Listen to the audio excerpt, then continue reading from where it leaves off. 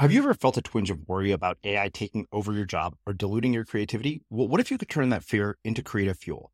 We've just published an amazing new ebook called The 4 Keys to Success in an AI World, and this is more than just a guide. It's a deep exploration into the human skills that AI can't touch, the skills that are essential for standing out and thriving, no matter how much technology evolves. We're talking about real differentiators here, like creativity, emotional intelligence, critical thinking, and much more. Inside, you'll find actionable insights and strategies to develop these skills, whether you're a creative person, a business person, or just simply someone who loves personal development. This isn't a story about tech taking over. It's a story of human creativity thriving alongside AI.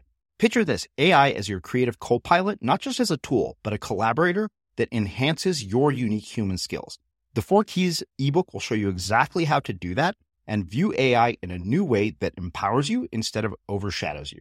Transform your creative potential today.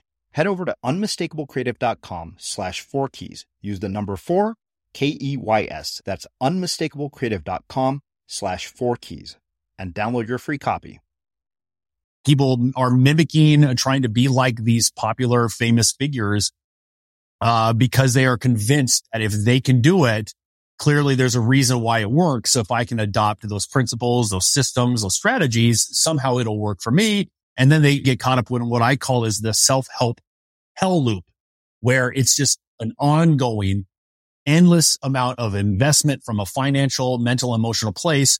They're chasing the idea of peak performance. They're chasing the idea of peace, chasing the idea of satisfaction, success, whatever labels we want to give on it. And they're constantly basically reaffirming the wealth of those at the top. They keep paying into regurgitated concepts, regurgitated principles, people repackaging the same types of stuff they've been selling for the last 20 years. And everybody thinks it's just really good to hear it again. And they don't like the fact that they have to do something difficult, which is facing yourself so that you can access your potential. You can accelerate your performance. You can experience more growth and success for who you are. I'm Srini Rao, and this is the Unmistakable Creative Podcast, where you get a window into the stories and insights of the most innovative and creative minds who've started movements, built thriving businesses, written best-selling books, and created insanely interesting art. For more, check out our 500-episode archive at unmistakablecreative.com. Wylie, welcome to the Unmistakable Creative. Thanks so much for taking the time to join us. Well, brother, thank you very much for having me. I appreciate it. Yeah, it is my pleasure to have you here. As I was saying before we hit record, there are a couple of things that made me say yes, all of which we will get into. But I think one of my favorite things on your About pages, you've probably never heard of me, and it's designed that way. And I was like, yeah, these are the people I like to find, the ones that nobody has ever heard of. But before we get into everything that you do, I wanted to start by asking you, what social group were you a part of in high school? And what impact did that end up having on where you ended up going with your life and what you ended up doing with your career? Ooh, I love that. That's a great curveball. Let me swing and see if I can hit it out of the park here. A little baseball pun there, but I never found myself in high school being accepted to any specific social group, despite the fact that maybe I was perusing, figuring out where it was that I might have fit. I found that I was always kind of the oddball, the one that was basically passed along to different social groups. Now, I played sports. I was a competitive baseball player, and I also played football in high school. So I was part of that world or that group of athletes. But at the same time, sometimes I would hang out and play hacky sack with the skaters, go skating. I do BMX stuff with all the bikers. Other times I would just geek out with the school nerds, So I found myself just exploring more about different groups of people rather than trying to fit into one specific group. Yeah. Yeah. Where does that come from? Like that sort of ability to be a chameleon? Because I noticed in a lot of cases in high schools, you have this sort of hierarchy, right? Jocks and cheerleaders at the top, but you're kind of, like navigating between all of them while simultaneously also being an athlete. Right. I think as I got older, I started to understand more of what was causing me to be more that chameleon was the nature of the fact that, my presence, my essence of who I am, what I came to this world with, and what's based on even the work that I do now today, is not for very specific hierarchies. I cause people to force them to look at things they don't want to look at. Kids in my school were always telling me that they always felt weird around me and that they didn't want to expose some of their secrets to me. They never really felt like I was one of them. So I think that it was just the fact that I was born into this world a little bit different. And, I had to discover what that meant through those experiences, those social experiments, and those different types of environments that our school, like high school, puts us in. Yeah. Well, tell me about playing baseball, because there's a common thread I feel like I've seen between sort of high performers across the show. And I unfortunately was just not very athletic, even though I became a surfer and snowboarder later in life, which are both athletic pursuits. Yeah. But, like if you grow up in Texas and you play football, as I learned in 7th grade, it's like, okay, I'm going to get the shit beat out of me as a scrawny Indian kid. Band director was like, you can either be an awesome musician or an average football player. I was like, I don't want to be average as shit. So that was it for me. Right. And, in the Texas heat, it's just like miserable. But it is. There's something about high school athletes, like consistently across the board. I've seen this with enough people that I wonder what it is about people who play high school sports that translates into exceptional performance later in life. Like I can tell you guests right off the top of my head who've been here.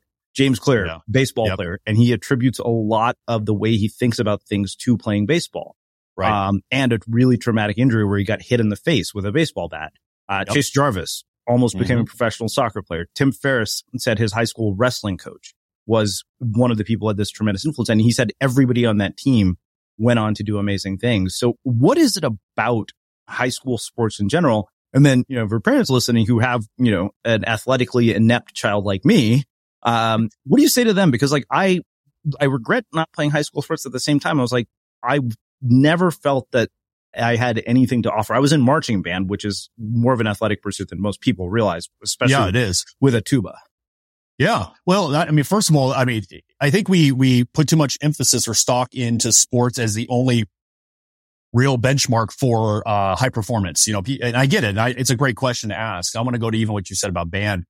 It takes tremendous amount of discipline, organization, focus, commitment to be in a band, to play an instrument, to be excellent at a skill or a talent, no matter what field you're in, does require a certain type of human approach to it. And I would say you've excelled in that, which has allowed you to be successful in what you're doing now. Now, going back to your question with sports, I grew up in a athletic household. My dad was a semi-pro ball player in the 70s. He threw away a professional baseball career because there wasn't enough money. He had some other endeavors like surfing, etc., that pulled him away from it. But I grew up around pro baseball players my entire life. Guys like Rod Drew, I met Mickey Mantle, Bo Jackson. They were always around me. And I think being in that environment, regardless of how unique and weird I was and not fitting into very specific social circles as a young kid, it was still putting me in the position to learn about focus, about discipline, about mindset, understanding what it means to be in a consistent state of performance where it's a relentless pursuit of how you can tap into your own potential.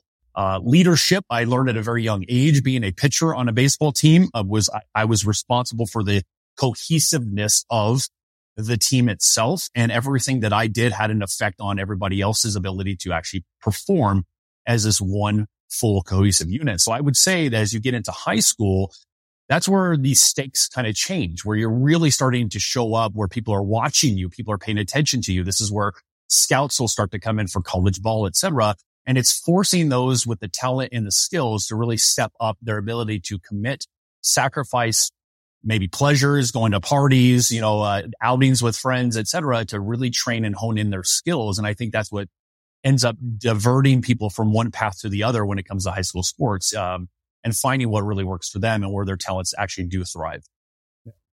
Well, I got to ask you, one of the things in your bio, like I said, the thing that got me was that you were a bull rider. And I was like, wait, I don't know anybody who becomes a bull rider. I was like, how do you even get into that?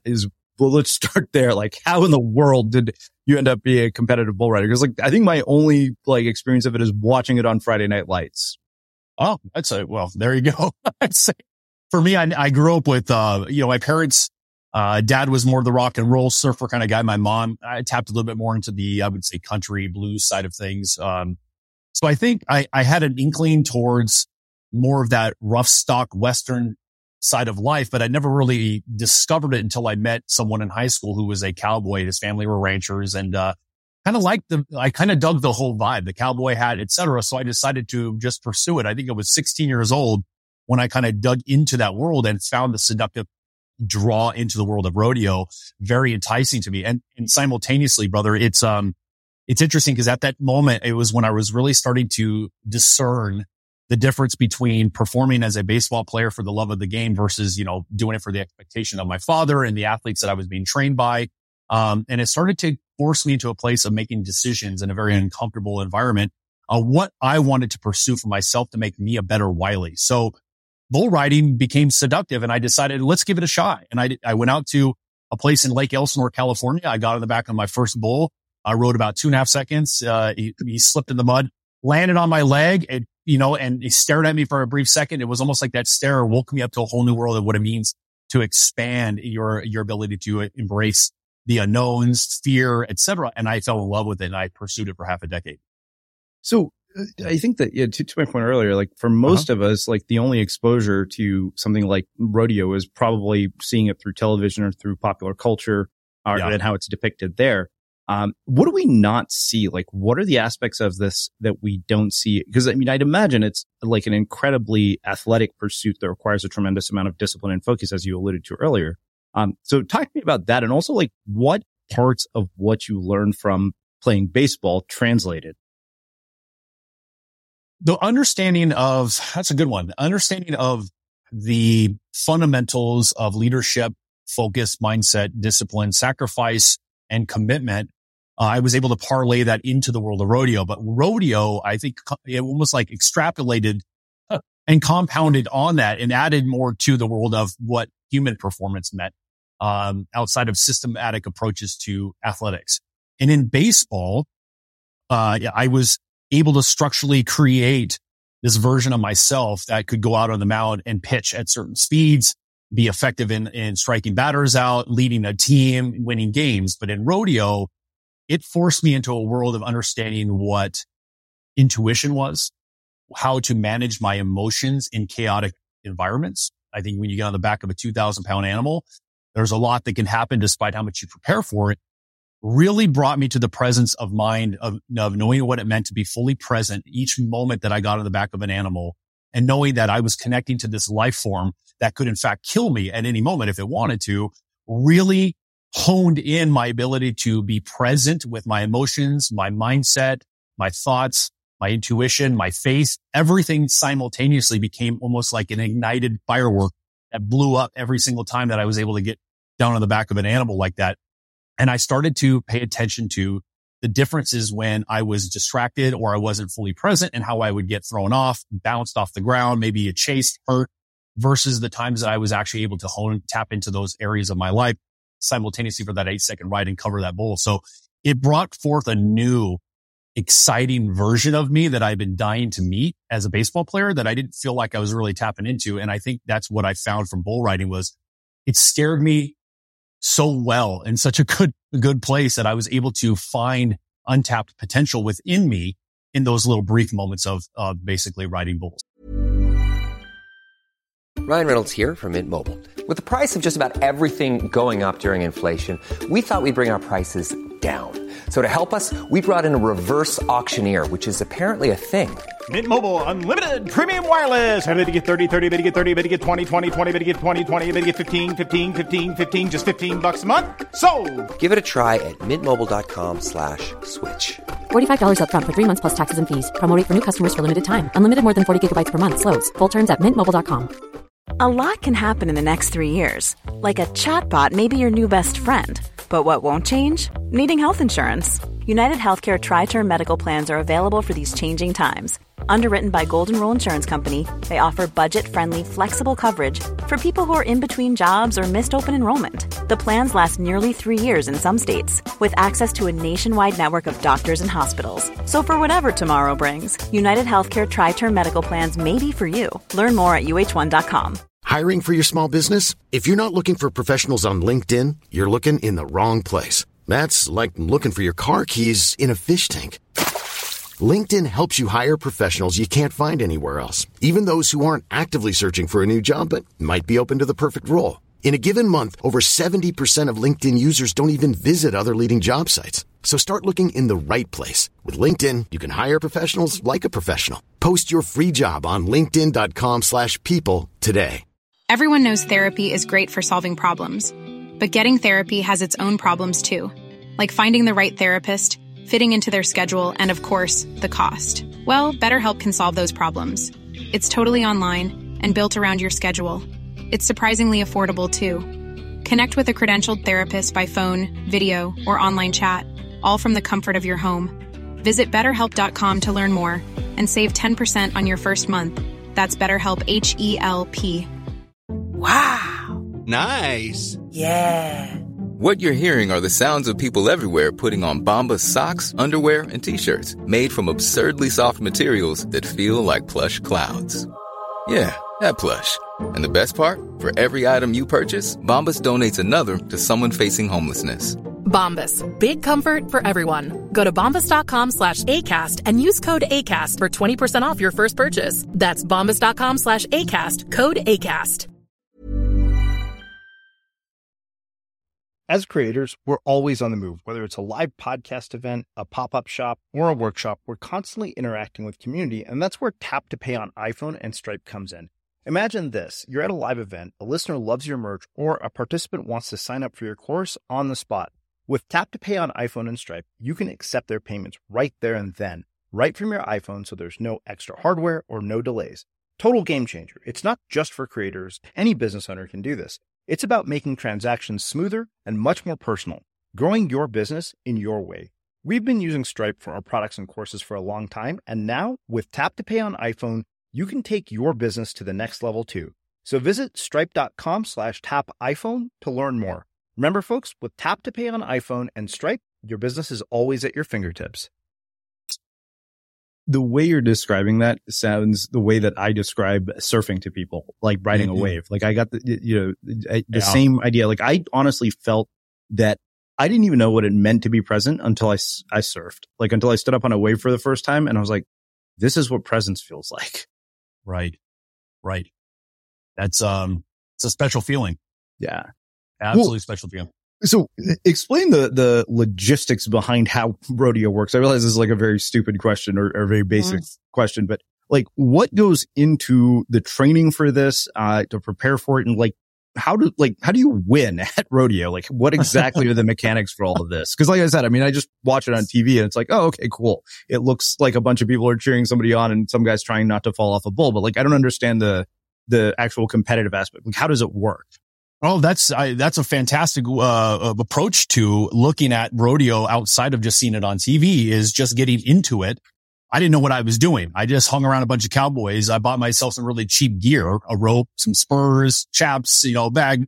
The rosin, which is the sticky rock that you break up and you heat up your rope with, helps your hand stay engaged with that rope when you're being tossed around.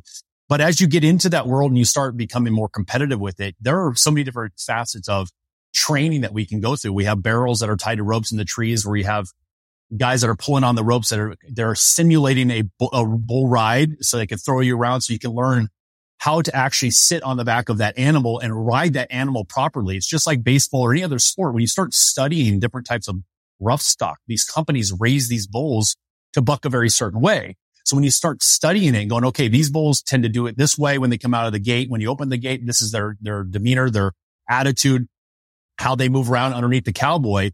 You start learning how to adapt yourself on the back of that animal in the midst of that ride. Even though it might last 8 seconds, it tends to feel like it's lasting an eternity. And what I've discovered in the world of rodeo is learning how to sit down on the back of the animal when the animal is on its way down to the front legs, when the back legs are kicked in the air, versus posting up on it, which means you squeeze your legs together and you kind of sit up off the animal when he's jumping, and you start leaning a little bit, almost like you're preemptively lean towards the direction you think that animal's going to go. You're finding a balance while on the back of a chaotic beast. And I think that's where we start to really build skill, and the approach to the competitive aspect of it is then when you start becoming a good bull rider or bareback rider or saddle bronc rider or roper, is that now you start going to events, small events all the way up to large events. You start putting money into that. You start investing time, energy, and resources towards maybe potentially becoming a pro or a semi-pro. And it becomes where you are essentially competing against the skill sets of other cowboys riding different levels of animals that have their own unique personalities that can in fact make up for half the score in the sport. Your riding and the skill sets you showcase in front of the judges makes up the other half. So it becomes a really fun, almost like wild, rough, competitive sport that is exciting. It's adventurous, it's dangerous, and very fulfilling regardless of how much money you might win. Yeah. What are the dynamics of the relationship between the rider and the bull? Like, is it you just show up at a different town and it's like a bull you've never seen? Like, how does that work? Like, cause just from what I've understood about people who ride horses, like there's a relationship that exists between the person and the horse. I think I started doing little small jackpots all over California, even when I was in the military in Kentucky, Tennessee area, you start kind of look ahead and find out, okay, who's putting on the show? What rough stock company is going to be bringing their animals, their livestock to the show itself. So you start to know, okay, Grounding Brothers company is bringing this set of stock to this small jackpot rodeo. You got bulls named White Widow, bulls named, Twister, etc. Okay, these are how the bulls have performed in the past. If you can find video, great. If not, you hear from other cowboys. Hey, when he comes out of the gate, he tends to blow out to the left. He'll lean his head to the right, but he'll trick you and go back to the left again. He'll start spinning this way. Okay, great. So now I understand what I might be in for, but you never let your guard down because sometimes those animals can change direction. They are bred to buck cowboys off of them. And what ends up happening is when you get down to the back of that confined chute, you have your rope that is being prepared, tied around almost like their chest area. They have a flank strap that's tied around more of their groin area, kind of squeezes them. It gives them a little bit of that extra oomph to make them buck harder. The animal knows you're there. He's very present with you. You slide down to the back of that beast. Sometimes they'll look back at you.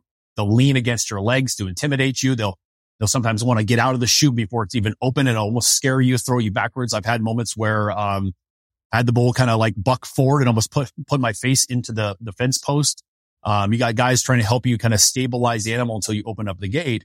And you just really learn how to actually connect with the bull when you're on the back of it, but you're also staying very focused on what your, skill set is, what you're here to do, what your determination's all about. And then you just allow that to become settled. So when you call your gate, as they say, which means just open up the chute, it's a ride for a life. And sometimes you win, sometimes you don't. Well, let's talk a bit about the time in the military. And the reason I'm asking about each one of these components, I feel like they all have a role that they play in the work that you do today. Sure. So, like I've talked to a lot of military people here, but, Chris Fussell here. I've had other Navy SEALs. And even when I went to Montana, one of our listeners ran a nonprofit where he trained retired special forces guys how to transition into civilian careers. He's like, hey, will you come and speak to the guys? He's like, we'll buy your books and pay for your flight, but we can't, pay your fee. I was like, that's fine. I'll just have one other request. He was like, what's that? I was like, I saw you're in close proximity to a ski resort. He's like, you want a lift ticket? He's like, yeah. He's like, we'll make that happen. So nice. One of the guys the guy who picked me up from the airport was in Joint Special Operations, and I had asked him, I said, I wanted to know something. I was like, and I did not, I was like, I don't mean this offensively. I've just never gotten to talk to a high ranking military official. I was like, why do we spend so much money on defense? Like, when we have all these other problems at home. And he said, you got to understand, he's like, people in the military are following orders from politicians. He's like, everything we do is for political risk or political gain. So what I want to hear your take on that, considering, like how much money we put into this effectively policing the world when we have a shit ton of problems in the United States. But then the other is, just the like being in combat, and dealing with that, because like every person I've ever asked was like, aren't you afraid of dying like the entire time? Like it just seems you're putting yourself in these really harrowing situations, constantly. And so I want to hear your perspective on this. Like, what did it teach you about leadership, like camaraderie, discipline, all those things? Like, and that I think will make a perfect segue into the work that you do today. Of course. I'll start with the combat question. It's now in combat arms. Not everybody that serves in combat arms actually sees, any kind of amount of combat. They might be in war zones, and sometimes they get to operate and sometimes they don't. So there's a very small percentage of guys that are serving in combat arms, MOSs, from infantry to rangers, special operations like Navy SEALs, Special Forces, which are the Green Berets. Fortunately and unfortunately, I had my own experiences. I did get to see a little bit of some combat in my 3 tours overseas. But I will tell you this. Number one, when we join the military, we do it because there's this unique desire to be challenged, to join a brotherhood, to join a team, to serve something greater than ourselves. Most of the guys, if not, I would say all of the guys that I served with, in the 101st Airborne Division with the 187 Infantry Regiment, every single one of us, we're all bought into the same mission. So when you go across the broad of military service members, no matter what branch, they will all tell you, at least when I was in, I don't know about now, and everything is going to shit now in the military, but there are still people that say we're bought into a mission of serving something greater than ourselves. We don't fight because we hate what's in front of us. We actually fight because we love what's behind us. Now, we do operate under the orders of officers and the President of the United States. There are things that we unfortunately just cannot debate. It becomes autocratic at times, even though in the smaller units, we can be more democratic based on different type of operational orders, mission sets, etc. So for me, when I went to my first deployment and experienced kind of a hostile environment, I found it's like eerily you become calm in the midst of those chaotic moments, because in your training, what they put us through, which is in fact similar to the work that I do, is stripping us down. They're basically breaking us down as human beings. They are exhausting us. They're relentlessly putting us through uncomfortable, chaotic experiences that are outside of our control, so that they can actually rebuild us up from within. And that way we can, when we experience that in real life, we know how to operate instantly when it comes to the missions that are set forth for us. So for an example is like going to basic training for 22 weeks in the Army, and then having gone to your specialty school after that. You are basically stretched, pushed, and challenged to your literal cerebral limits, your mental, emotional, even your spiritual limits, day in, day out, until to the point where then they start actually executing on real combat type training, so that it becomes muscle memory. It's integrated into who you are. You actually become the soldier rather than just a soldiering is a job. So when they put us in harm's way, we don't think about the first thing is I could die. Yes, it's there. Our purpose and focus is operational. We have a mission. We have a reason we're here, and we're going to execute it. And we're going to do everything in the best of our ability to do so that our brothers to the left and right of us, they get to come home. We never think about myself and how I'm going to make sure that I make it through this. That's why you hear stories about these unbelievable heroes, these other real life, amazing human beings that will jump on hand grenades to save their teammates. They will take in the line of fire to go pull someone out of a hairy situation. They will carry their buddies despite being wounded, because it's such a relentless, it's like integration of commitment to something more than what you are. That is what makes, I think, the military in the United States so special. And it is why we invest so much money in it, as well as because we have established ourselves as the rule to freedom. And again, we can go in a different direction with, what's happening now, but just based on what we've gone through over the years, the decades, the generations, is that we need to maintain that.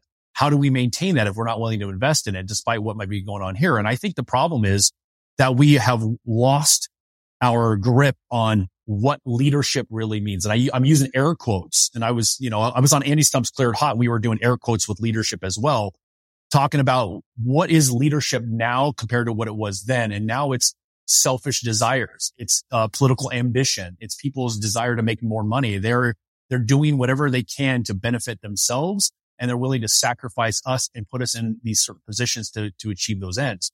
And the last part that I think I can share here with you, brother, is I remember going to Afghanistan right after September 11th, and we barely got into country, and there was this whole Tora Bora situation. And our lieutenant colonel of our battalion, he was what we call a badge hunter. He was the kind of guy that was all about himself. He wanted the combat patch. He wanted the CIB, which is a combat infantryman's badge. It's our award that we get for being actively involved in ground combat against an enemy of the United States. He wanted those things, and he wanted them so badly that we had been in country 3 weeks, and we didn't even have our entire unit with us. And yet he wanted to send us on a operation where intelligence was saying, hey, you're going to lose 30 to 40% of your men if you send them in right now. And he says, I'm willing to take that risk. He was so hell bent on achieving something for himself because he would get, that would help him in his ambition to be promoted to, full bird colonel, that he was willing to risk the lives of his men.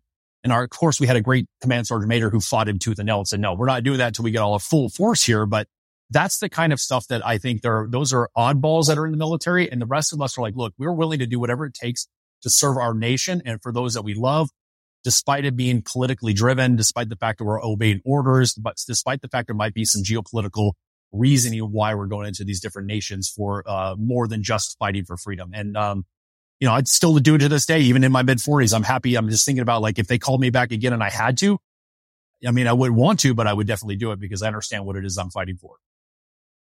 So this will actually make a perfect segue into talking about the work you do around performance acceleration. So I remember asking Chris Fussell, was like, what distinguishes the person who gets through the SEAL training for the one who doesn't? And he told me, he said, if I had the answer to that question, I'd be a billionaire. Because he said it's often the people that you don't think. He said, like, you'll have the guy who's like, high school football player, like, huge, and he quits on day one, and he's like some scrawny, like, nerdy guy is the one who makes it through. Yep. So tell me about what is the difference between those two? Because I think that actually will set us up nicely to talk about the work you do today.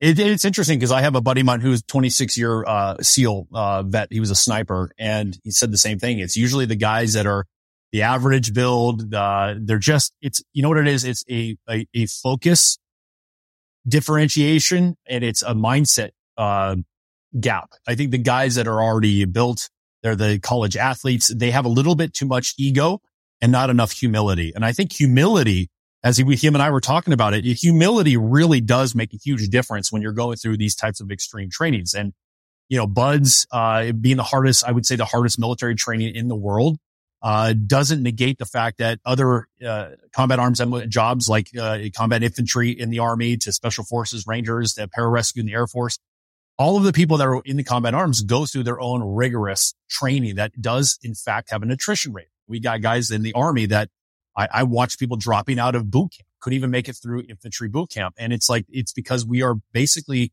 weeding out people who are selfish and not selfless, people that are too ego driven or too big for their britches, and they don't want to sacrifice, surrender, or give into the humility that it takes to become a unit, a team member. And it's the me mindset. So we weed those people out through our relentless training so that we only have the best. Now, some slip through the cracks, yes, but going back to BUDS, it's like talking to my SEAL buddies. It's the same thing. They're like, dude, the guys that are the hard chargers are the ones that they're humble. They are just focused.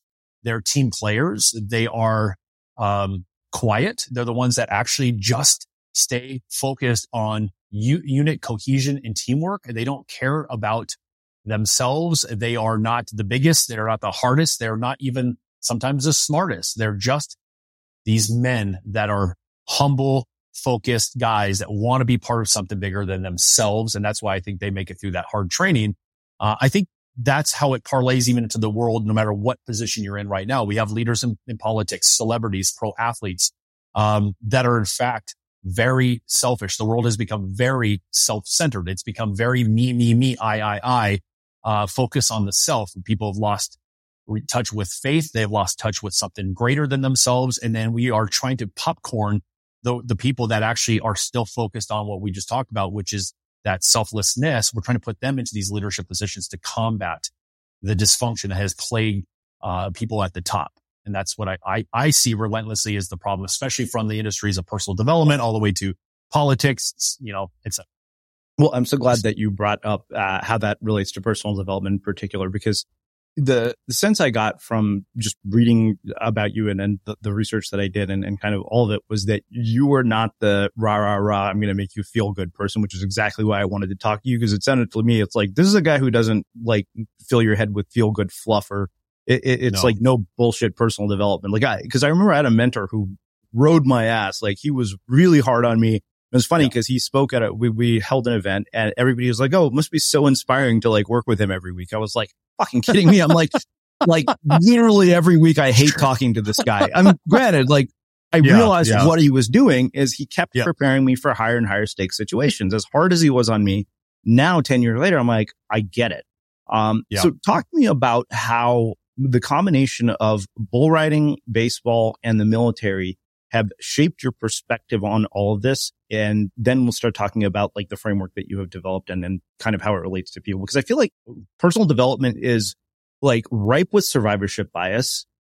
Because we basically use outliers as role models and think, all right, if Elon sleeps, 2 hours a week, I'm going to sleep 2 hours a week and become Elon. It's like, no, you're not. He's fucking brilliant. And and chances are you're probably not as brilliant as he is. Like, we don't want to admit that, So let's start there. There's a lot of places we can go here. There are so many directions we can go with what you just said, because my biggest, I have beef with the whole self-help personal development debacle, because I think it keeps people in this never ending quest for conceptualized ideals rather than people actually getting to where they say they want to go. And I feel people are mimicking, trying to be like these popular, famous figures, because they are convinced that if they can do it, clearly there's a reason why it works. So if I can adopt those principles, those systems, those strategies, somehow it'll work for me. And then they get caught up in what I call is the self-help hell loop, where it's just an ongoing,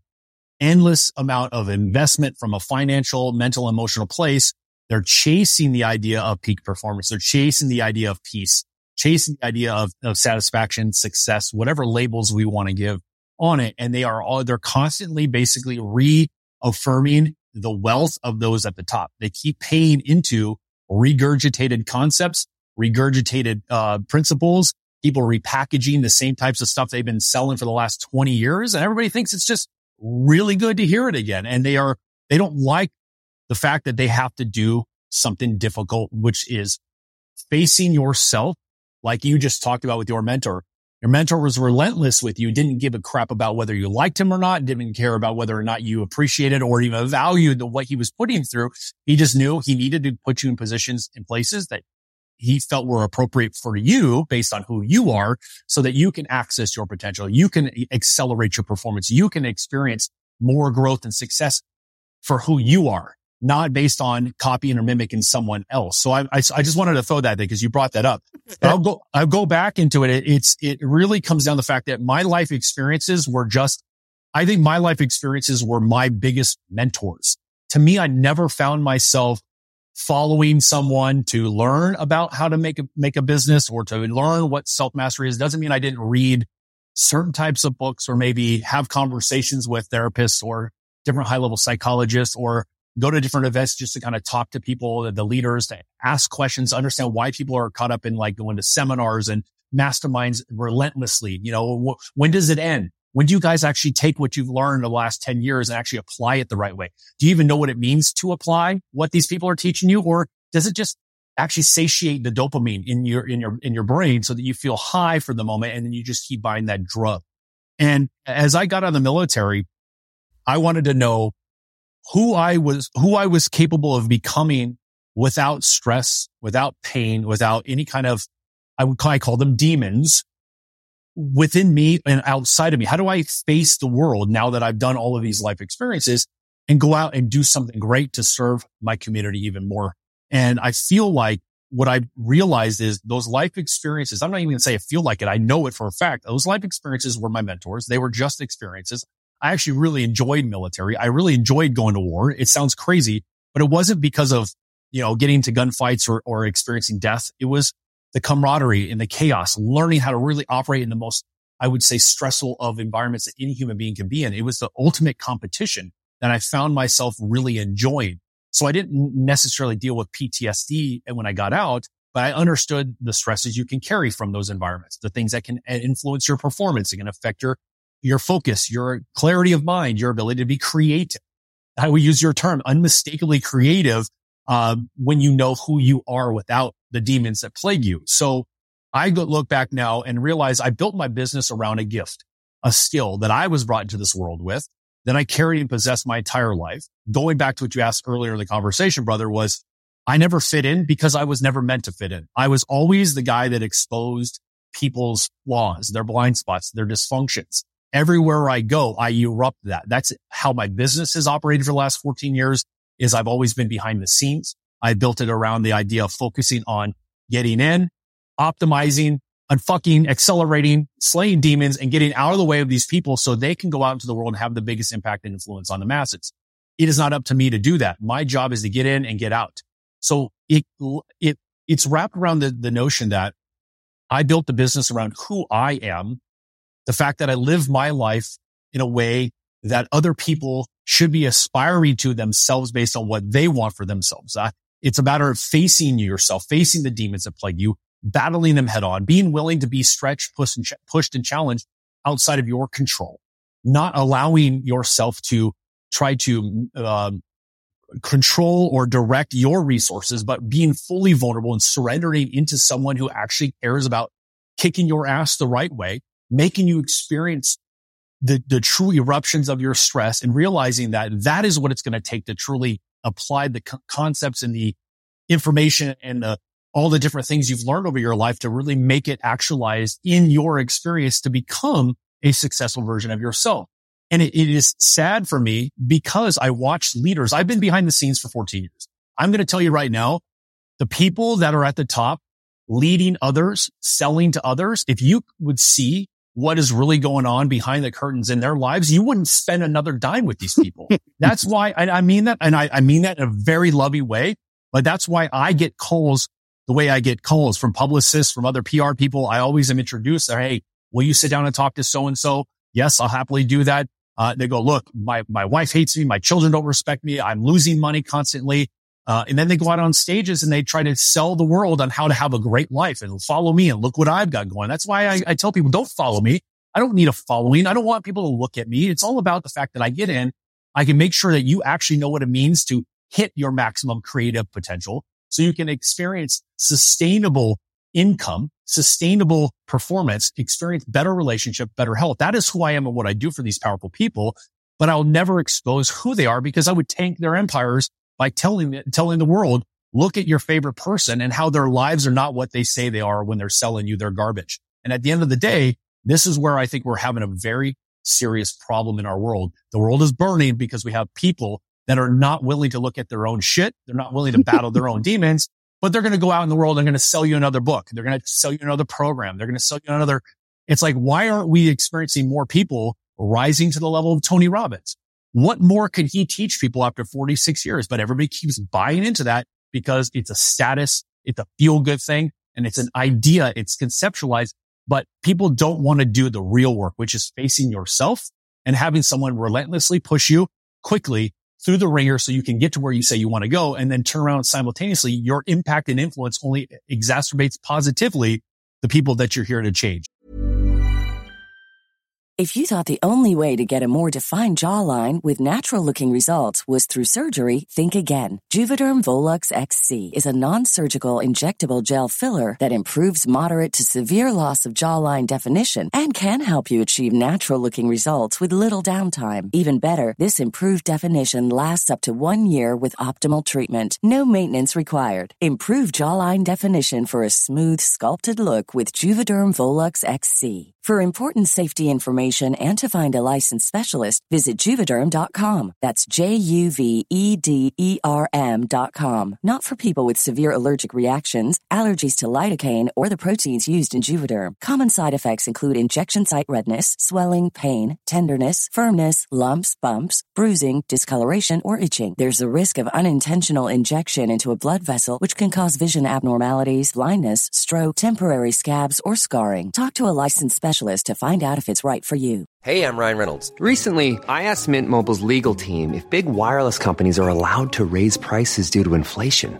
They said yes. And then when I asked if raising prices technically violates those onerous 2-year contracts, they said, what the f*** are you talking about, you insane Hollywood ass f- So to recap, we're cutting the price of Mint Unlimited from $30 a month to just $15 a month. Give it a try at mintmobile.com/switch. $45 up front for 3 months plus taxes and fees. Promo rate for new customers for limited time. Unlimited more than 40 gigabytes per month. Slows full terms at mintmobile.com.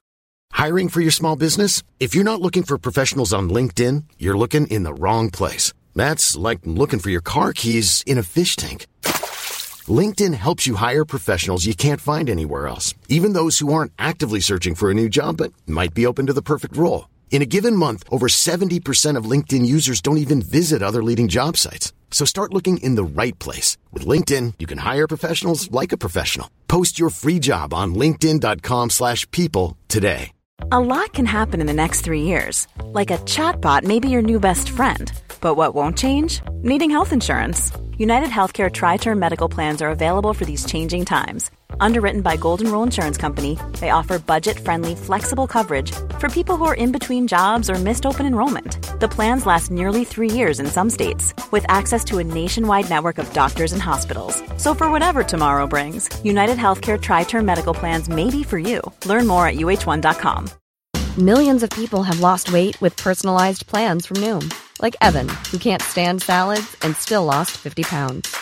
Salads generally for most people are the easy button, right? For me, that wasn't an option. I never really was a salad guy. That's just not who I am. But Noom worked for me. Get your personalized plan today at Noom.com. Real Noom user compensated to provide their story.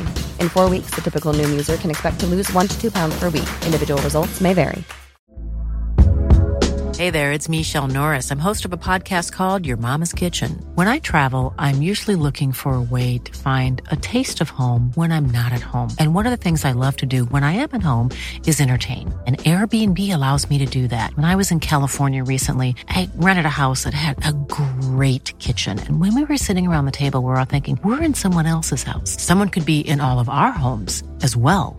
If you have a home, but you're not always at home, you have an Airbnb. Your home might be worth more than you think. Find out how much at airbnb.com/host. Well, yeah, now I know I wanted to have you as a guest. I had a feeling that you would speak my language. I want to bring back a clip from a conversation I had with this mentor, kind of look at this through your lens. So take a listen. Sure. They were born in a way that they are just going to win no matter what. And so those people are not good models to follow. Yeah. For the rest of us, what we should be doing is we should be creating a safe environment in which we can be as vulnerable as we need to be to not only hold on to the possible, but to actually increase our chances of the probable. Mm-hmm. And we don't create those environments for ourselves. As a society, as a government, as businesses, as a culture in America, we tend not to create vulnerable environments that allow us to be safe enough, to be exposed enough to actually increase our probabilities. Mm. So what we do is we, one, look at all these examples of people that don't need that, and we try to live like them. And then we fail, and then we experience unnecessary suffering. And then two, we hold on. We can't find the safe places to explore our vulnerabilities and our flaws and the fact that it's not probable for us to be like them. So that is one of those clips that I come back to over and over again, because I think that, to your point earlier, right? The personal development world in my mind is notorious for selling us on the possible without taking into account the probable. And, as a part of that conversation, I remember him saying, he was like, could you and I make it to the Olympics? Is that possible? Yeah. He's like, is it probable? Unlikely.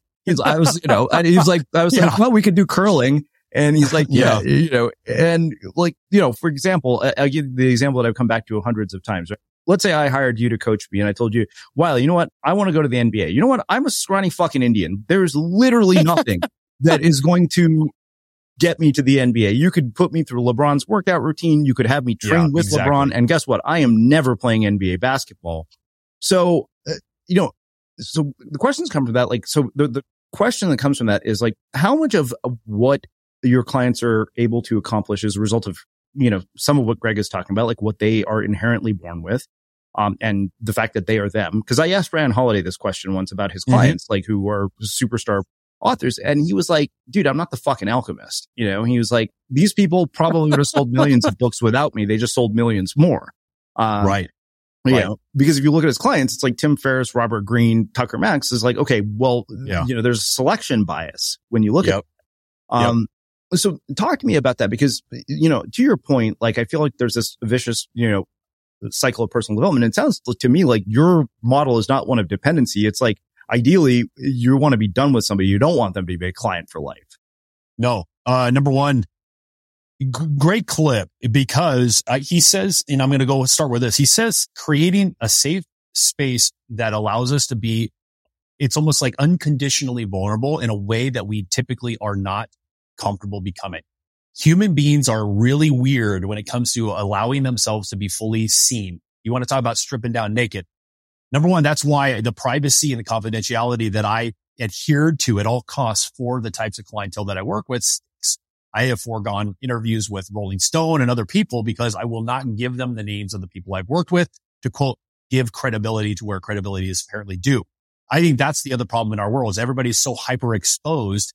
Nobody feels the uniqueness of being a mystery. They think it's almost dangerous when you are not someone willing to name drop for the sake of them feeling good about whether or not they should work with you, connect with you, or hire you, etc.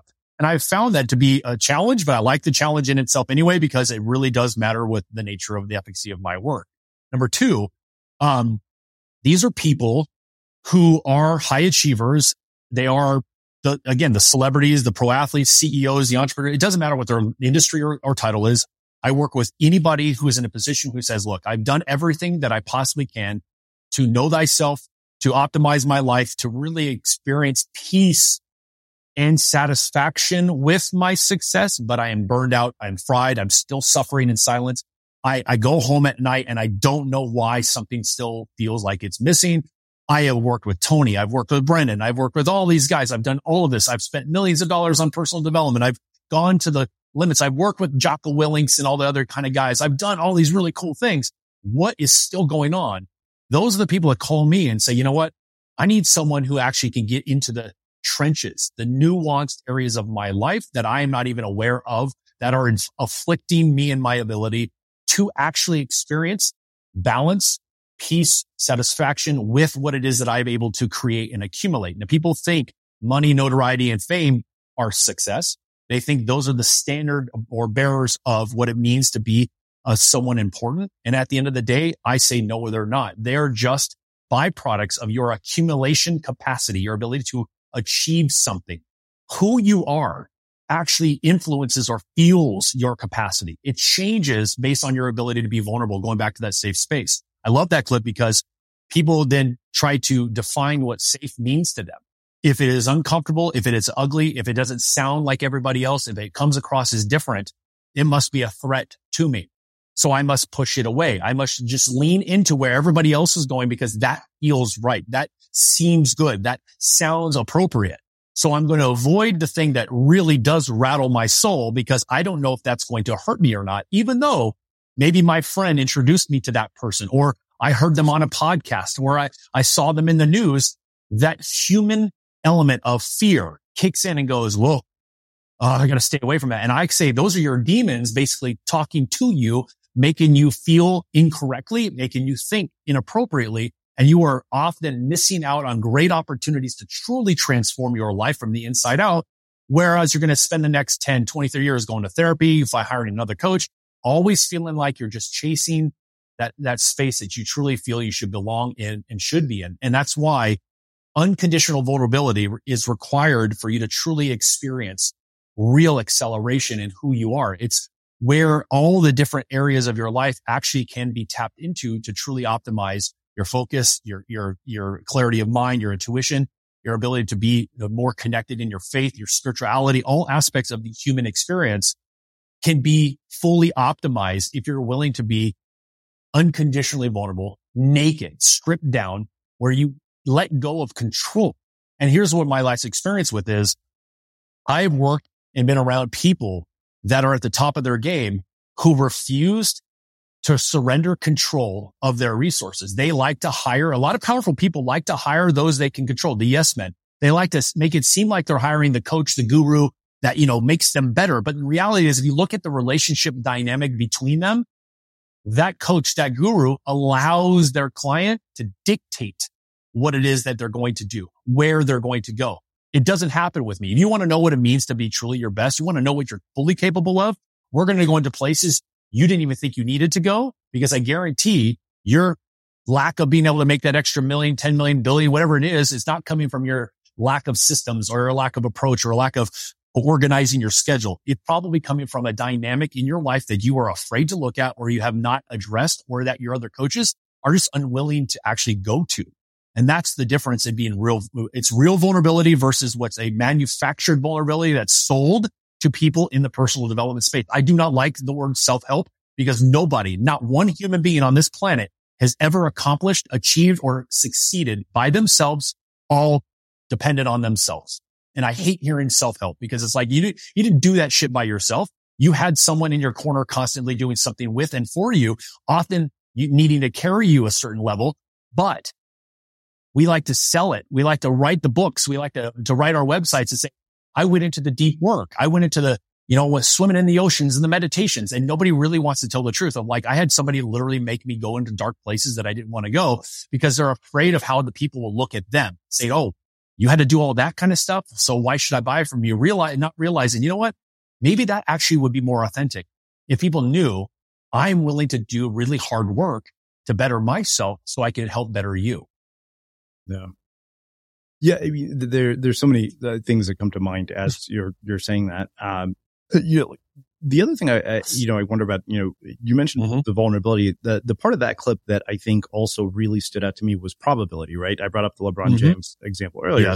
Yes. And I think that what I find consistently is that the personal development industry as a whole is sort of notorious for selling us on false hopes and unrealistic dreams and goals, which causes people to do stupid shit like sit around and make a vision board and stare at it, thinking that, I'm going to basically manifest all this shit. And it's like, no, I'm like, this is, I always affirmations become mental masturbation at a certain point. Like I remember the conclusion I draw from all I work with Greg, I came out into one simple short essay was that, what you want to hear feels good. What you need to hear is better. Even though it may not feel good in the moment. And it hurts. Yeah. It really will hurt. But how else are you going to shake something to the core to actually bring it to the surface? You've got to actually you have to get offended. I mean, you got to see this. It's like, I have zero problem saying, doing, etc. to whoever wants it, because I know what's going to happen when they are willing to. And that's why it's like getting into the trenches and being by their side as basically their battle buddy going through it is part of even the work that I do too, is like I live with and travel with them 24/7. They've got access to me. I'm right by their side as we're going through every aspect of where their life is not being optimized so they can experience that acceleration. And then when we're done, we're done. I'm out of your way. There's no more for you to try to tap into after that. We get to a point where you actually end up going, okay, this is where I really wanted to be. This is who I really was supposed to tap into. I'm finding that a lot of people that are doing these careers are doing them based on family dynamics, what they were expected to do, what they thought was cool. A lot of the clients I work with go, you know what? I never really wanted to be doing this for 30 years. My creative side wanted to be doing this over here. And it's like nobody ever actually forced me, shoved my nose in my proverbial shit so I can see what it is that has kept me from actually doing what would make me happy. Yeah. And that's where I think we have a lot of people in positions of power and influence that are unfortunately falsifying what it means to be successful. Like you just said, the probability, it's like not everybody is supposed to be a millionaire, but everybody is striving to be a millionaire. Why? Why do you feel like you should be a millionaire? And that's why we see these cringeworthy TikTok and, YouTube videos where everybody thinks that they're just, a superstar because they can go viral for one video. It's like not everyone is meant to be a Jeff Bezos. Not everyone is meant to be an Elon Musk. Not everyone is meant to be you. So at the end of the day, the probability aspect is not being talked about. It's just possibility. Sell them on the possibility. Guess what that does? It keeps those at the top rich, and it really fulfills their desire to make their bottom line grow, because they know people will just keep buying into their stuff. And here's what I've seen working. I have a unique ability to know these truths because I've been behind the scenes with a lot of these people. I've seen inner workings of some of the biggest people in personal development. Some of them are laughing at people going, look at these people just giving us their money hand over fist, raking in millions of dollars in online launches, product launches, courses, etc. It's like, just buy that next course, just buy the next book, Just keep buying my next program, come to my next seminar, come to my mastermind year in and year out. Keep spending 25 grand a year. You're going to get something new next time. And it's just never ending, relentless bombardment of promise after promise. And then the other thing is a lot of people, I love the approach is you have to apply to work with me. I'm an elite coach. You have to apply. They're going to accept you. That's just a tactic. That's a selling tactic. We're going to, you know why? Because they want your damn money. And at the end of the day, it's like, if you're not out in the world doing stuff because you truly care about transforming those human beings and getting them the support they need, and you're actually in it truly for the money, they're going to sell you on the concept of helping you while they're focused on their bottom line. That's why how many coaches out there, if you ever heard people go, I hired him, he didn't give me anything, but I asked for my money back and they told me, sorry, I get paid for my time. It's like, well, why? Why did you keep that money if you didn't give that person the result? To me, that's unacceptable. And that's why it's like part of the dynamic of working with these people that I have is the money they invest to have me in their life is reutilized in the dynamic as part of the transformational process. Money is not the end goal for me. The leader having the biggest influence that helps humanity is the end goal for me. And I will sacrifice and go through whatever I need to make sure that those people who want to know what it means to experience abundant peace, satisfaction in their lives of their successes is accomplished at all costs. The probability of you experiencing peace is 100% if you're willing to do the hard work, not the work that seems hard on the surface, but in fact is just another, lollipop that they hand you to satiate you or pacify you so that you can, keep spending your money with them. I appreciate this so much. Like you're speaking my language. Like I've alluded to this before. I started writing a book titled Everybody is Full of Shit, Including Me. That was about the role of cognitive bias in personal development, because like I realized this at a certain point when I was talking to one of our former listeners, our former guests, who had done some work with me, and I'd been giving her all this like productivity shit. And I was like, wait a minute. And one of my like friends called me and he's like, you don't know your audience. I was like, what do you mean I don't know my audience? And then I realized I'm giving you all this life hack productivity bullshit from the perspective of a single guy. You're a mom with 2 infants. So I was like, oh my God. I'm like, this is nonsensical advice. Like you basically couldn't follow the Tim Ferriss playbook. And now that I have a 10-month-old nephew, I've seen firsthand how unrealistic that is for a parent. But, I think that you brought up this sort of, darker side of things. But one thing that, I can't tell you the number of people who have come to the show who talk about the fact that, money isn't going to give you all the things that you think it will. And I guarantee you, like, probably 80% of our listeners are like, yeah, that's easy to say when you have the money, right? Like somebody is thinking that. Somebody is thinking, I guarantee you. And Sunil Gupta and I talked about this recently. He called it, the arrival fallacy, where we have this idea that we're going to achieve this goal and it's going to fill some sort of void that we're feeling. And you actually alluded to it at the beginning of our conversation when you talked about, why you were playing baseball and this sort of like need to meet the expectations of other people. I grew up in the Indian culture. That's very, very pervasive in the culture that I grew up in, is this like need to be validated by your parents. And like, there's part of me that still feels that. And I remember like I was walking through Central Park with Jonathan Fields and I remember turning, I was like, man, now my parents maybe won't think I'm just fucking around on the internet now that I got a book deal. And the irony of that was that it didn't make a damn bit of difference. From their perspective or mine. Like I'm still the idiot who refuses to put the cap on the toothpaste to my mom. Like, it's like, so what? You published a book, which honestly is a good thing. Now in retrospect, I realize that because that's just your ego at work. But talk to me about that whole, like, why are we so caught up in the arrival fallacy, even though we know it, we hear it, and yet we relentlessly pursue this, like, I've made it moment. Because I remember John Lee Dumas asked this question on the show, have you ever had an I've made it moment? And I told him, I was like, John, the minute you think you've had an I've made it moment, that's when you're done. Yeah, why are we focused on I made it? It's almost like life is not, what the end goal was when you die and you go meet your maker. I think that's where we really experience a transformation in our lives. But I think the idea that this I made it moment is what people are getting caught up in. They're too focused on what the future might be rather than being present in the moment of what's going on in their lives and trying to maximize the day that they're actually experiencing. We're too busy projecting what we want. Everybody, again, you read these books, you see these you listen to these podcasts, see these shows that constantly talk about plan for the future, prepare for the future. So I think we are, as this unique, weird species, like we are constantly almost like screwing ourselves by convincing ourselves, well, we need to plan for the future, but we need to be present. But we need to try to mimic and copy everybody else. But at the same time, we got to be unique and individual.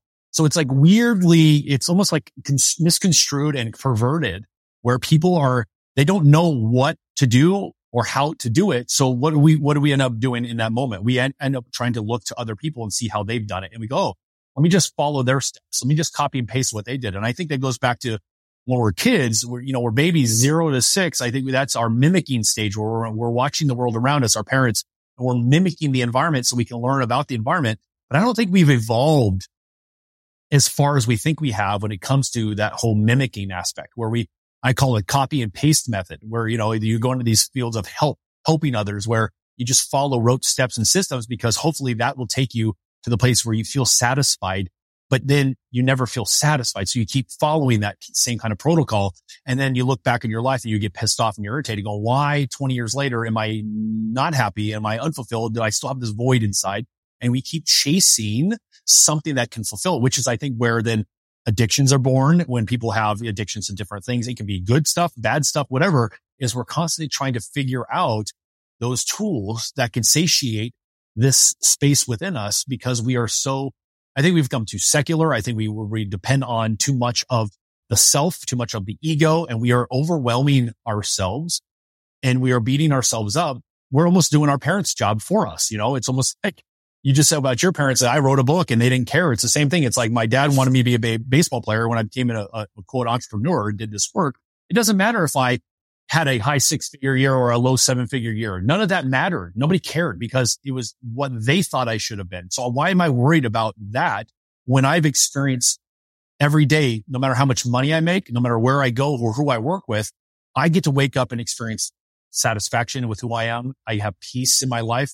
I get to go out into the world and kind of do what it is that fulfills me. Even though I'm human and I might have human experiences and emotions, I know how to manage them. I know how to utilize them as an asset rather than them affecting or inflicting my life and making me succumb to the lower denomination of society's, conflict energy.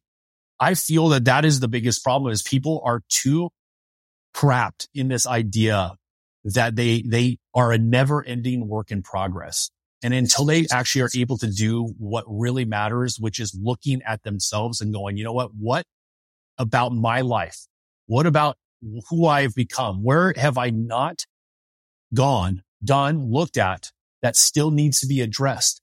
That my therapist, my other coaches, that I'm not even truly understanding. What is it I need to do to experience those resolutions first? Because I guarantee, in my experience, when you're willing to face those things, the void that you're feeling will be filled on its own naturally with other things outside of yourself. You'll start to realize that money doesn't really make the void go away. That fulfillment within, that peace that you can experience, that does in fact make a void go away. So we're chasing the wrong thing. I think people need to do more work to find peace rather than to make money. Wow. Yeah. Well, I mean, as with regards to the whole book thing, like I even wrote about it in the book. I realized I was like, this has nothing to do with my parents. They're actually perfectly good with this. And I realized this is all about me and my own, fragile ego about this whole thing. Yeah. I'm going to go say one thing. It popped into my head right now. You brought up your audience. You're like 80% of your audience will say, yeah, that's easy to say when you have the money. I'm over here struggling. It's like right there, that mindset is exactly why you're going to continue to struggle. If you keep looking outward and allowing that victim energy, that victim mindset to basically be the dominant focus, you're going to keep having that type of attitude rather than listening to someone talk about, again, I was a combat veteran, got in the military. I didn't have money for a long time. How do you get to the place of eventually having I did okay for myself over the last 14 years. Why was I able to do okay for myself? Because in the moments of hardship and adversity, in the moments of sleeping in my truck, in the moments of looking for ways to make a little bit of money so I can continue to progress down the road as a man who's developing, building, and growing post-military, I allowed myself to find the blessings in the adversity, in the chaos, and in the uncomfortable moments, because I knew that nothing is going to change when I do have some success, if I can appreciate these moments too. I think that's where human beings are. They think that adversity and hardship is negative. It's bad. So they avoid it at all cost. They only want things that actually sound good, feel good, or look like blessing because it doesn't cause any kind of discomfort inside them. I think when we can get people to value adversity and moments of being broke and being stressed and realize there's so much good that can come from these experiences. If you can learn how to change your mindset, you'll find how much quicker you can actually get to the goal of having those blessings like more money, more opportunity, better relationships. Your health will improve if we can get people to appreciate the hardships and the adversity that we face as human beings.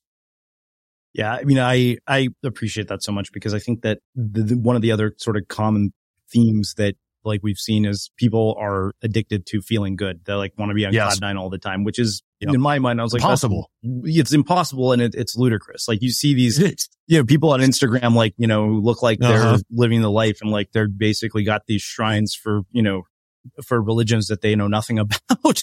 Right. And as an Indian person, I find this really ridiculous. Like I'm not offended by it. Like I think it's amusing. And I'm always just like, okay, this is absolutely insane. Well, I get it. I mean, I get it. The people use the cross the same way. There's always like, it's unfortunately, it's like I worked with this gal, A-lister in Hollywood years ago, because someone we mutually knew, and she was on the surface. Everybody's like, look at her. Oh my gosh, she's growing in her success and becoming this thing. And when we got together, and it's like, I had a completely different version of her. I said, oh, your Instagram and all the things you have. This definitely, she goes, I know. She's like, I'm miserable. The pressures of the limelight, the expectations of all the sponsorships in the studios and everything she had to do. We're literally breaking her soul. She goes, and I've never had anybody really mentor me or show me, how to handle and manage this type of success before. I mean, she was pursuing psychedelics on a very, very detrimental basis, to the point where I finally pulled her back, and she was like this disheveled version of herself going, I don't know where I need to go. I just keep putting on a fake smile for the cameras. And back here in my life, I'm crumbling constantly. And I've had people say I need to go to rehab, and people tell me that I need to work with these coaches and this therapist because they're celebrity coaches, they're celebrity gurus. And it's like, none of them make me feel good or safe to truly be vulnerable. She's like, so that's why no matter how much you basically put it in my face and you are relentless with me, she goes, I still feel like finally someone I can lean into who doesn't care about the limelight, who doesn't care about the spotlight, stripping away all of this idealized version of what it means to be great and successful, getting down to the nuts and bolts of who I am as a person and allowing me to be completely open so that I can experience what it is that I've actually chased this success for in the first place, which I wanted. She thought if I become successful, I make millions of dollars, doing what I'm doing here, I'm going to be happy. I'm going to fill that void. And she goes, and nothing filled the void. And after we got done doing our work together, she's like, now I understand who I am. And it changed her creative approach to her work. And it allowed her to start actually determining which job she took, which one she didn't have to take. She stopped sacrificing herself for roles. She stopped sacrificing her sanity for, people's other needs, et cetera. And she found more balance in her life. And that's, I think, the thing that's missing with people is we get wrapped up in this notion that, something outside of us is going to fulfill that, when the fact is it's within us, and we have to be willing to face that version of ourselves that most people are very uncomfortable with. A lot of powerful people are very uncomfortable with it. They don't want to be shown what's really plaguing them. They want things to just seem a certain way. And some of them are okay with that. But there are people that are listening. There are people out there going, I'm not. And I need to find someone. It doesn't matter if it's me, you, find someone who will not be a yes man, who can get into the trenches and fight this with you by your side in a way that you've never experienced. Because I'm telling you, you'll know what it means to find peace if you're willing to be that vulnerable and that real, and get into to embracing discomfort as a good thing. Wow. Yeah. We hear that all the time. It's cliche, but yeah, I just wanted to say it again. Well, I feel like I could talk to you all day because this is such a deep sort of rabbit hole of human behavior. Same here, brother. And it was funny because I was thinking to myself, I'm like, okay, I appreciate the fact that like this is one of those, conversations where like I'm going to walk away with this with more questions than answers, which I think is a good sign.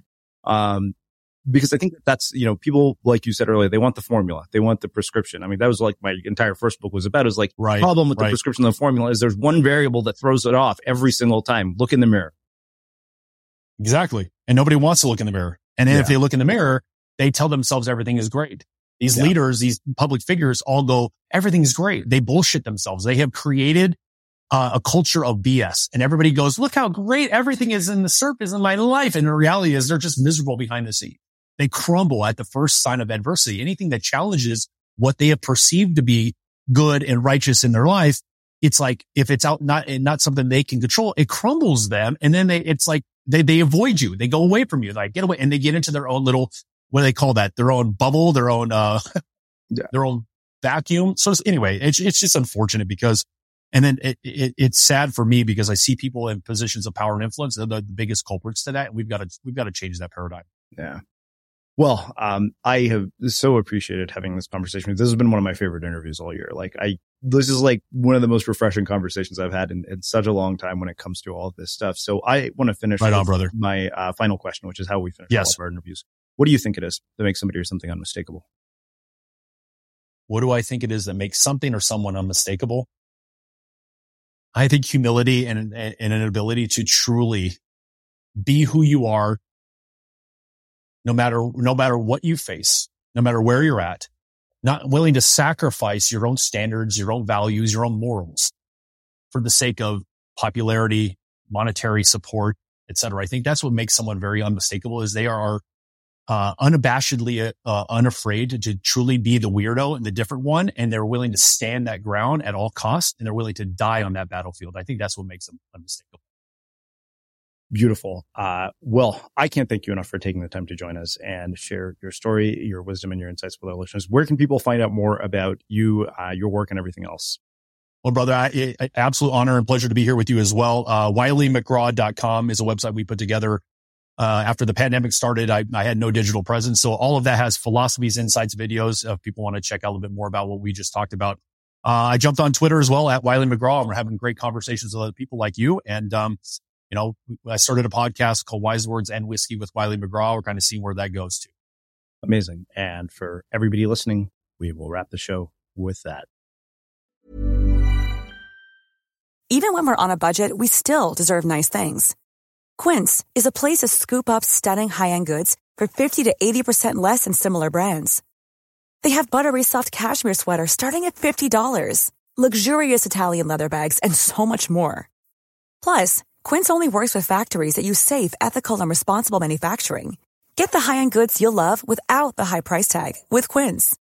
Go to quince.com/style for free shipping and 365-day returns. Mom deserves the best, and there's no better place to shop for Mother's Day than Whole Foods Market. They're your destination for unbeatable savings, from premium gifts to show-stopping flowers and irresistible desserts. Start by saving 33% with Prime on all body care and candles. Then get a 15-stem bunch of tulips for just $9.99 each with Prime. Round out Mom's menu with festive rosé, irresistible berry chantilly cake, and more special treats. Come celebrate Mother's Day at Whole Foods Market. Imagine the softest sheets you've ever felt. Now imagine them getting even softer over time. That's what you'll feel with Boll & Branch's organic cotton sheets. In a recent customer survey, 96% replied that Boll & Branch sheets get softer with every wash. Start getting your best night's sleep in these sheets that get softer and softer for years to come. Try their sheets with a 30-night guarantee. Plus, get 15% off your first order at bollandbranch.com. Code BUTTERY. Exclusions apply. See site for details. Have you ever felt a twinge of worry about AI taking over your job or diluting your creativity? Well, what if you could turn that fear into creative fuel? We've just published an amazing new ebook called The 4 Keys to Success in an AI World, and this is more than just a guide. It's a deep exploration into the human skills that AI can't touch, the skills that are essential for standing out and thriving, no matter how much technology evolves. We're talking about real differentiators here, like creativity, emotional intelligence, critical thinking, and much more. Inside, you'll find actionable insights and strategies to develop these skills, whether you're a creative person, a business person, or just simply someone who loves personal development. This isn't a story about tech taking over. It's a story of human creativity thriving alongside AI. Picture this, AI as your creative co-pilot, not just as a tool, but a collaborator that enhances your unique human skills. The 4 Keys ebook will show you exactly how to do that and view AI in a new way that empowers you instead of overshadows you. Transform your creative potential today. Head over to unmistakablecreative.com/4keys. Use the number 4, KEYS. That's unmistakablecreative.com/4keys and download your free copy.